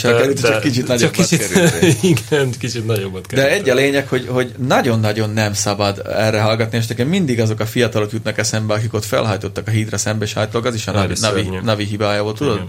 Tudom. Meg nem a Rákóczi híd. Az lágymányos híd most Rákóczinak hívnak, és azóta most az úgy néz ki, én arra járok haza, úgyhogy szoktam látni, hogy nagy sárga fényvízfeverős táblák vannak, piros mancs van rajta, és annak a közepén az állj, vagy stop, vagy nem tudom valami. Ezt az osztrákoktól és én már igen. Hát tök mindegy, kitől másolták, mert működik. De én észrevettem már, hogy vittem vissza az XC90-es Volvo-t. A Váci úton van a Volvo. És egy fehér X5-ös BMW, mi más, megállt az út elkezdett balra indexelni, még a Volvo előtt volt, a Volvo után be lehet kanyarodni balra, mert arra vitte a Navi. Nem zavarta, hogy mögötte állnak az autók, hogy a kötelező haladási iránytábla előre van. Ő kitartóan arra indexel, mert a Navi arra vitte, mert nyilván az a legrövidebb út a Szúnyog-szigetre. Nem még egyel arrébb lemenni. És rengeteg ilyen van, aki vakon megbízik a Naviban. És ezt írtam is az iGo kapcsán, hogy tök jó oda navigál a célig. Igen. Nagyon magabiztosan, tök jó mondja időbe az infókat, ami amúgy nem annyira törvényszerű ezeknél a navigációknál, mert majd kiderül. De ott van bajba. És ha te vakon megbízol benne, pedig elokézod az elején, hogy a navigáció nem írhatja fölül a kresszabályait, meg a figyelembetartás, meg úgy bekanyarodsz, mint a szar. És azonnal begyűjtötted a lóvét. Jó, de egyébként ez egy buta módszer, ez a felelősség áthárítás. Hát persze. Mert mutass nekem egy olyan embert, aki ezt elolvassa. Az okézás előtt. Hát meg egyszer elolvasod, de különben van más választásod. Na jó, nem, én nem akarom ezt a felelősséget. Ez pont olyan, mint amikor az ember szoftvert telepít, és ja, és itt nincsen másik gomb, nincsen cancel gomb, itt van egy elfogadom gomb, amit meg kell nyomni. Mondjuk, hogyha nem nyomod meg, akkor nem fogadtad el, mondjuk például, de akkor nem is navigálsz. Hát ez az. Tehát igazából ez baromság, mert hiába fogadod el, a fejedbe kéne lennie, hogy igazából a gép hülyébb, mint én vagyok. Igazából az a szörnyű, hogy ezek mennyire szarok tudnak lenni. Igen, most túl sokat el fogunk spoilerezni, de... Nem, de 2015-ben tényleg milyen vackokat képesek belerakni. Mert oké, hogy ez most egy olyan teszt volt, ami egy kicsit elferdített dolog, mert nem arra való egy autóba beépített navigáció, hogy elkerüljed vele a dugót Budapesten. Igen, de az borzasztó, hogy 2015-ben... És egyébként tök jó címre tud vinni. Mikor a telefonjainkon keresztül gigabajtokat fogadunk pillanatok alatt, nincs megoldva az, hogy egy navigációs rendszert update-eljünk elektronikus úton műholdasan, hát vagy fizetni kell érte. Egyébként hogy a TNC szarul működik, az egy dolog. Az egy szar. De az Airlink egyébként, a Renault az tudna online adott kapcsolatot létesíteni. Ott be is lehet állítani, hogy frissítse magát, úgyhogy ezt a 3000 forintot az mindenképpen megéri. Igen. Hát így telt a tegnapi napunk. Én nem szoktam magam felbosszantani, főleg nem más közlekedés részvevőkön, de az, ami feltűnő, hogy az emberek miért telefonálnak olyan autóban, amiben van kihangosító. Mert nem tudja összelőni a telefonját. Ne vicceljél már. Mert nem olvassa el. Egyetlen egyszer kell megcsinálni. De akkor is, mert lusta. Mert attól fél, hogy valaki meghallja azt, amit ő beszél. Holott egy mindenki egyedül ül a SUV-ban, tehát az elég lenne egy ülés a SUV-ba. Mindenek a többi, mindig egyedül ülnek. Én szoktam magammal vinni a vezetékes headsetemet. Az a legjobb. Megnyomom a gombot, felvettem a telefont, beszélek, hát nem hallja a másik. Nekem meg van ez a, nem tudom, 12 000 forintos volt, hogy mennyi. Jó, de... Egyszer csináltunk egy ilyen tesztet, és akkor ami így viszonylag jól jött ki, azt így elmentem és megvettem a boltba. De és azóta használom, igen, ami gyakorlatilag annyi, hogy be sincs építve, hogy csak föltűzöd a napellenzőre. De a punktot vetted meg végül? Nem, valami más. Nem tudom. Vagy valami nevét se tudom már, ilyen kínai dzsunkáhágesztet Lazán kapcsolódik a témához, de pont ez az ilyen headset meg stb. Kapcsán, hogy Franciaországban betiltották a motorosoknak és a biciklistáknak azt, hogy a fülbedugós vagy felhallgatóval... És te ezt mit mondasz, mint felhallgatós motoros? Ott úgy van, hogy a sisakba épített interkom az szabályos. Azért, mert ez nem azt mondja, hogy ne jusson hang a füledbe, hanem azt, hogy a bedugott füllel ne füldugóként süketen menjél. Mondjuk ez egy érdekes dolog. És én alapvetően ellenzem azt, hogy tehát a biciklin főleg, de motoron ugye létezik ez a motoros füldugó, ami azért van, hogy ne szenvedjél halláskárosodást. Igen, de a motoros füldugó az úgy van elvileg megcsinálva, hogy a szélzajt szűri, nem a közlekedési zajokat. Hát elvileg. Figyelj, például akkor tehát nekem van a sisakomban ez nagyon messzire vezet. Egy ilyen kínai... Hogyha bedugod, és amiatt karambolozol, kibizonyítja be, hogy mert ez a frekvenciatartomány meg volt nem, ott annyi, hogy tilos fülhallgatót viselni a füldugóra, nem volt erre dolog. A fülhallgatót tiltották meg, pont. Ja, és arra hivatkozva, hogy a balesetek 10%-a az a mobiltelefonnal összefüggésbe hozható valami, de ez nem a motoros balesetek, hanem úgy általában a balesetek. De ezzel egyébként abszolút egyet tudok érteni, úgyhogy egyébként én zenét hallgatok folyamatosan motorozás közben, és hogyha túrázom, akkor meg a motoros füldugóval együtt hallgatok zenét, és úgy mit tudom én 180-ig tök simán tudok zenét hallgatni. Meg 130-ig akartad mondani. Nem, hát Hungaroringen, amikor túrázom. Én most az autóbánokról beszélt Németország. Amit a Bandi mond, ez nagyon érdekes, és én tényleg azt hiszem, hogy tényleg ennyire tufák. Tényleg ennyire tufa, nagyon sok tulajdonos, tisztelet a kivételnek, mert vannak olyan rendszerek, amik nagyon meg tudnak szopatni.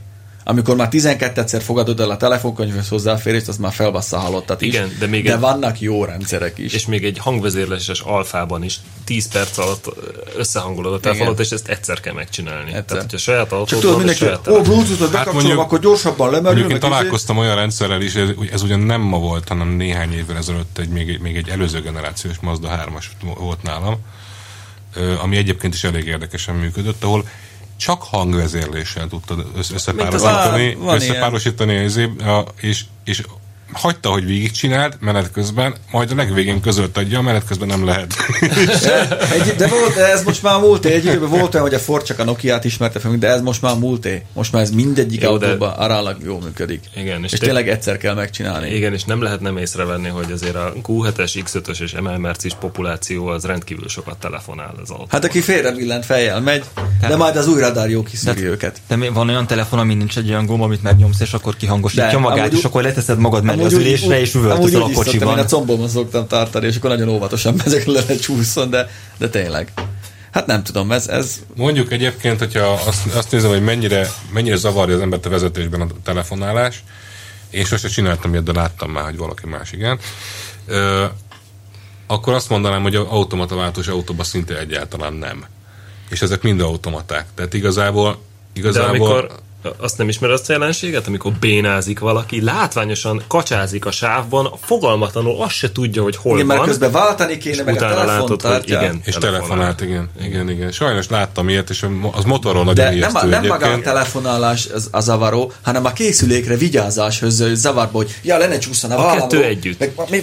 De nem, ezt mondom, hogy már egy automatváltó segít annyit, hogy nem kell váltani. Tehát igazából akkor probléma, hogyha rendes váltós autót vezetsz, akkor meg vegyél egy rohadt kihangosítót. Van három pedálod, egy váltókorod, meg egy kormányod, mert ha 2 pedál van és egy kormány, ott ez nem annyira érdekes. Tényleg. Nem, maga a telefonálás szerintem az akkor is tökre elveszi a figyelmet, hogyha a kocsi magát vezeti. Nem.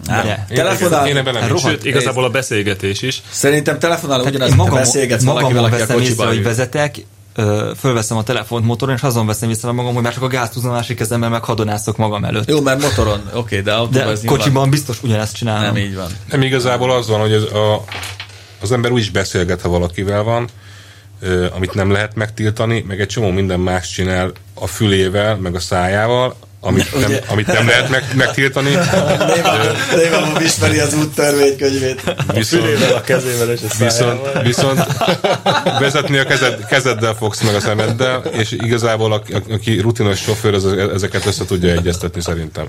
Hát már tudnék legendákat mesélni, amikor nekem kis polszkin volt, és úgy ültem benne, hogy a térdem között fogtam a kormányt, mert mind majom a hegedűn, vagy a biciklin, tudod. Úgy ültem benne. És akkor volt 2 szabad kezem. És volt előtted 300 kilométernyi stráda egy kis polszkiba. Igazából olyan sokszor nem kell belenyúlni a kormányba, mert nem mész ki előzni. És ilyenkor újságot olvasol, vagy mi? Ez már régen volt, most már elmondhatom. Megmondom neked őszintén, az egyik kezemben volt egy kefir, a másikban meg egy szendvics. Rázogattad a kefires. A másikban meg egy szendvics. És mivel, hogy én soha nem előztem, ezért mindenki engem előzött, meg 90-et tudott menni a kispolszki, betonbiztosan fogtam a térdem között a kispolszki kormány, feleségem mellettem, ő szintén unatkozott, mert aludni nem lehetett a kispolszkiba, olyan Isten nincs, és akkor mentünk így, és semmi.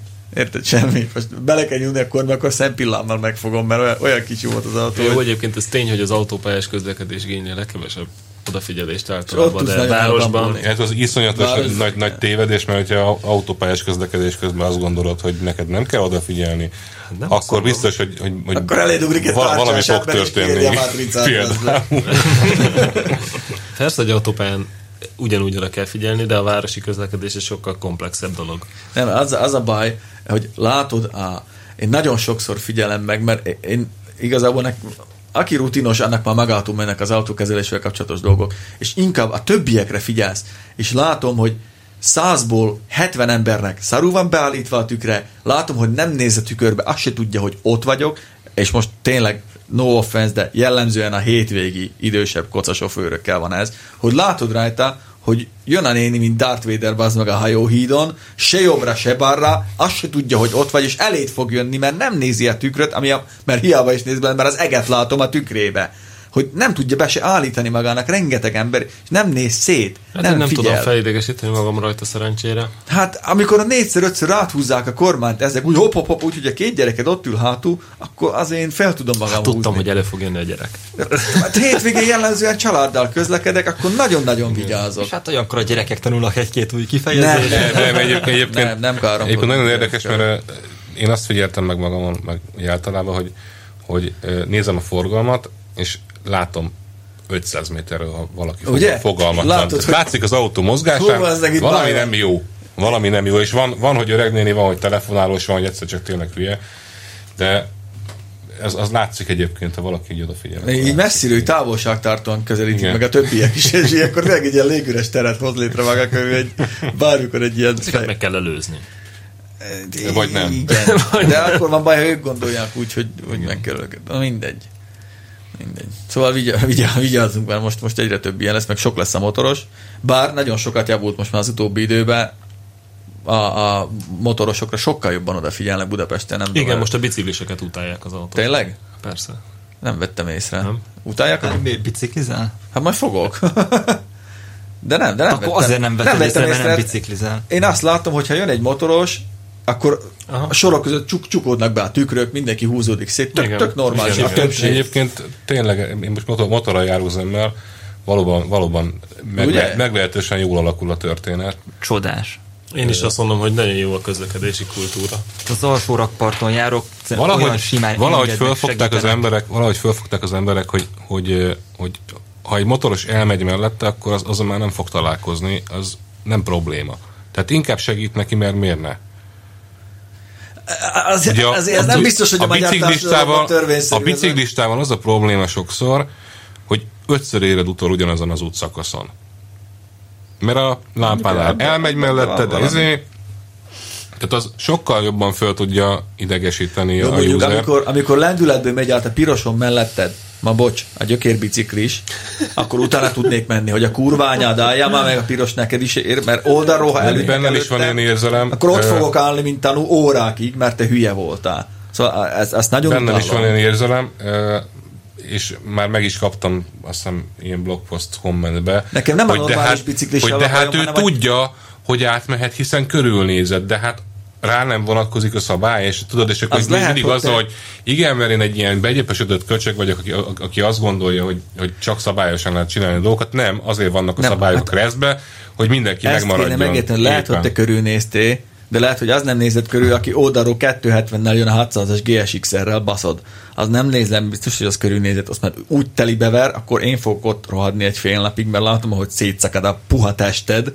Szóval nekem nem a normális biciklisekkel van bajom, hanem a létező dolog, ez áthajtunk a piroson, áthajtunk mindenen, és azt is értem, hogy ő oda akar érni, és ő így próbál időt csippenteni magának, ez meg nem tudom mi, de szerintem nagyon veszélyes. Hát nagyon furcsa kérdés, mert egyébként én mostanában kevesebbet, de régebben sokat bicikliztem, és vannak olyan kereszteződések, ahol nagyon nehéz megállni biciklivel a pirosnál, mert tudod, hogy mi fog történni. Tehát tudod, hogy mikor ki merről jöhet, és egyébként is belát sokkal jobban egy kereszteződésbe biciklivel, de ez egy annyira nehezen definiálható dolog, hogy most akkor... Tehát 2 darab kar van a kormány 2 végén, és mind a 2-t meghúzod, akkor megállsz.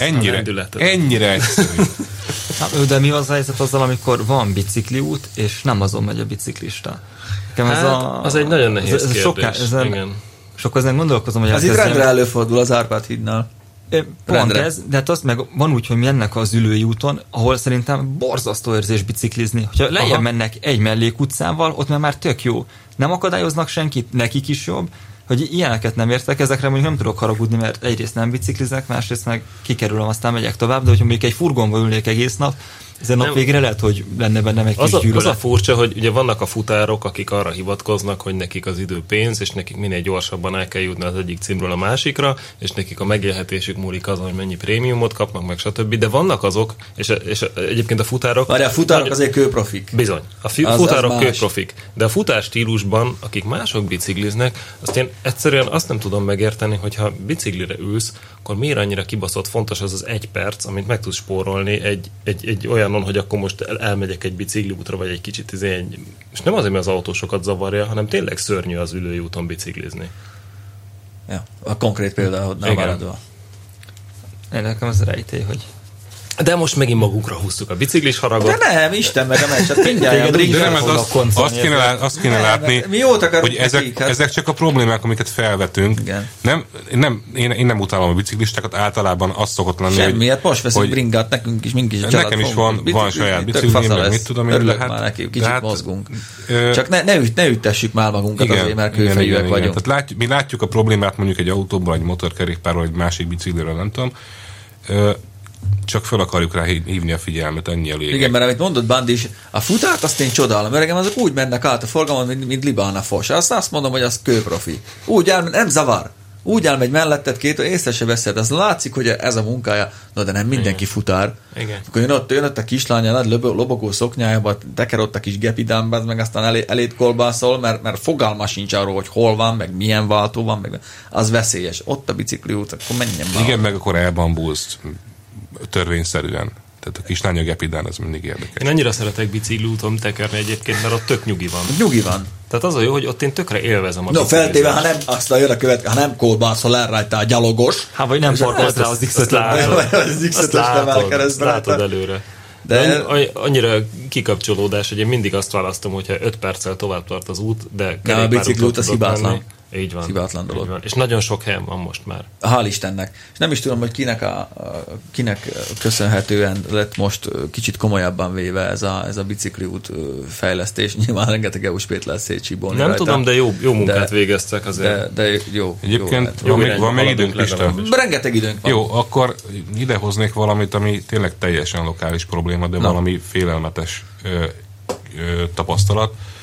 Most ugye itt a fonódó csodának a kivitelezése miatt a fő utca és a Margit híd közötti részen. Hát ott folyik a dalkos lukkolás egész nap. Ott nincsen kerékpárút sem, pedig ott volt egyébként a Dunaparton kerékpárút, ami nem volt jó, de legalább volt. Most le vannak terelve abba azért szüksávba a biciklisek? Most a biciklisek is oda vannak terelve, és a következő nagyon veszélyes parajelenségre lettem figyelmes, a biciklista ugye az út szélén közlekedik. Mert ott kell neki, jó is, hogy ott közlekedik. Az autós a sávjába, a motoros meg a két sáv között. Nagyjából. Igen. És amikor jön a biciklista, az autós elkerüli a biciklistát, bejön középre, és elüti a motorost adott esetben. Tehát most ott egy olyan rettenetes szituáció alakult ki, hogy ez a három dolog, ha összejön véletlenül, akkor ott akár emberhalál is lehet. Jó, tényleg kettővel megy minden. Megoldásra. Motoros takarodjon vissza a kocsik mögé, basszus, hát egyébként középen menjen. Itt az a probléma, aki ugye a többség, aki nem ismeri ezt a helyet, hogy itt ez két nagyon szűk sáv, tehát ez 2,5 méteres sáv körülbelül, és egyszerűen nem fér el a 3 jár, vagy sőt, igazából a motoros se fér el középen. Én mentem arra egyszer-kétszer motorral, de csak akkor férsz el középen, ha mind a két, tehát hogyha szembejövő is félrehúzódott, aki egyébként kanyarból jön ki, meg a te oldalon. És még akkor nem ment ott a busz. És akkor nem ment ott a busz. De ami egyébként megy arra. Igen, elég sűrűn. És én azon a 200 méteren beállok az autók közé motorral. Ezt kell tenni. Igen, ennyi. Nem, igazából el kell kerülni azt a környéket bármivel, mert az autóval is, meg a motorral is, meg a kerékpárral is nagyon lassan lehet haladni. Alapvetően. Tényleg igazából engem érdekelne, most tök jó, hogy felhoztad ezt, hogy Budapesten aránylag fejlett a bringaút hálózat, meg lehet, hogy most ez ilyen búzisnak tűnik, hogy a biciklikről beszélünk, de ez most egy aktuális téma, hogy mi a helyzet a vidéki városokkal? Hogy írjanak már a hallgatók, hogy ott amúgy, aki bringázik, ott lehet? Vagy van? Vagy most Győrbe, Kecskeméten? Én Szegeden láttam először ezt a piros felfestést egyébként, ami Budapesten olyan 5-10 évvel később jelent meg, úgyhogy vannak ilyen nagyon jó. Egyébként szerintem ott sokkal inkább része a közlekedésnek, sokkal régebb óta és sokkal szervesebben a kerékpár, mert a környékbeli településekről sokan járnak. Hát meg a kocsmáig, hogy gyalog megyünk, nem? Valamit támaszkodni kell, megyünk Szeged az sík vidék. Ott a legjobb biciklizni. Amúgy jut eszembe, hogy Le Mans, ami amúgy egy poros koszfészeket, nem egy nagyet vasz az a város önmagában, viszont a környékén olyan szinten ki van építve a bringaút, hogy amikor a Dáviddal éjszaka hajnalba érően bicikliztünk vissza, végig, jó, kivéve, amikor föltévettük az autópályára. Ezt azért meg akartam kérdezni, honnan jött az ötlet, hogy ti biciklire ültök, és azzal mentek körbe? Jézus Mária! Mert az volt olvastam, és téptem a hajamat. A létező leggyorsabb megoldásnak tűnt az adott pillanatban, úgyhogy nincs robogót. Hát akkor egy rásegítős bringa azért oké. De hát itt ilyen, de hát te voltál már előmamban, tudod, hogy nem úgy van, hogy ami a pályán 5 kilométer, már azért 5 kilométert ki kellene menni, az körülbelül 15 kilométer alatt tudod megkerülni, mert mindent meg kell kerülni, és ilyen kis zergebaszta utakon. Tudtuk, hogy hátra nem tudsz bemenni már. De viszont ahová másfél óra alatt gyalogoltunk ki oda, ezzel a rásegítős bringával kimentünk 20 perc alatt. De megy a busz. Nem ment, nem volt shuttle. Nem volt. De hát a nézőknek van mindig. Hát arra a nézőbusz nem fértél fel, mert egy busz hát én arra álltam sorba 2 órát. 2 órát. És a negyedikre de mi igazából 2 óra alatt kibicikliztünk oda, ahol akartunk. Az autópályára. De azt már visszafelé volt tök véletlenül, de ott jó volt, mik voltunk a tufák. De igazából olyan szinten ki van építve ott a bicikliút hálózat, hogy ha más nincs, akkor fel van festve egy piros sáv az amúgy kurva széles út szélére, vagy ráviszik a járdára, a gyalogos járdára, és végig tök jó bringaúton tudtunk jönni. És az erősen vidék azért, Le Mans ott. Hogy itthon Magyarországon vajon ki van ezt találva, meg jó ez, mert ugye most, ahogy a Karlovic Kristóf elérte ott a 10-es úton, hogy kicsit rendbe rakják a táblákat, mert mindez van ilyen máshol is, vagy tudtok bringázni ti vidéken, vagy mi a helyzet veletek? Erre kíváncsi vagyok. Nyíregyháza, Debrecen, ugye ott most vannak a pénzek, meg van fejlesztés, meg ilyesmi, az érdekelne. Nem beszélve arról, hogy 16:30 van, kicsit már ráhúztunk, meg vissza is kéne menni dolgozni, úgyhogy lehet, hogy hogyha valakiben maradt még valami, az jöjjön elő. 1000-rel készülünk a robogóversenyre, a fiúk elmennek holnap talán átvenni illetve kiválasztani. Nagyon fontos. Bizony. Tárcsafékkét ütem. Rezó. Hát rezót már lehet, hogy újítunk rá. Széles kerék. Valami használt rezót. A robogót, és akkor már csinálunk egy ilyen jó kis tesztnapot magunknak itt valahol. Nem? Na szép. Rendezvények lesznek most ezen kívül. Hát ez elég. Hát elég szopó, igen. Parkolóparádé az meg lesz majd, meg csinálunk megint egy drift napot itt Visontán, Szása bácsinál. Úgyhogy ennyi. Asszúr? Még bemondanak valamit, ami eszembe jutott. Ja, a Suzuki. Hogy osztom a Suzuki bácsi, aki a Suzuki igazgatója talán 76 óta, ami 38 év, ha jól számol, 39. Igen, valami ilyesmi.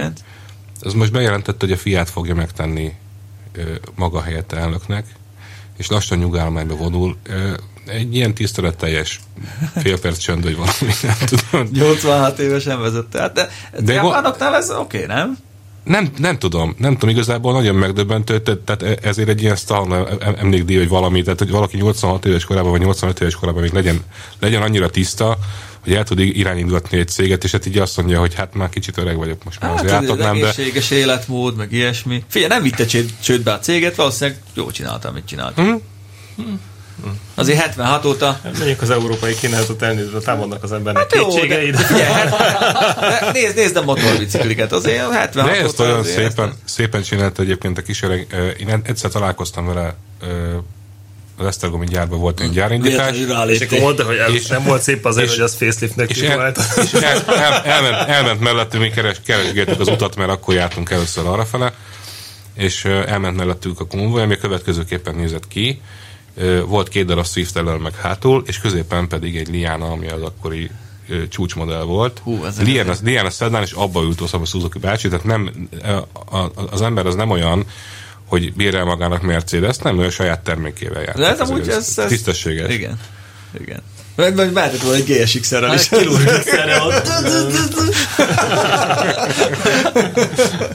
Na jó, hát ennyi volt a mai égéstér. Jövő héten már remélhetőleg itt lesz Robert is, aztán már szórakoztat minket fantasztikus sörfőző kalandjaival. Viszlát! A műsor a Béton partnere.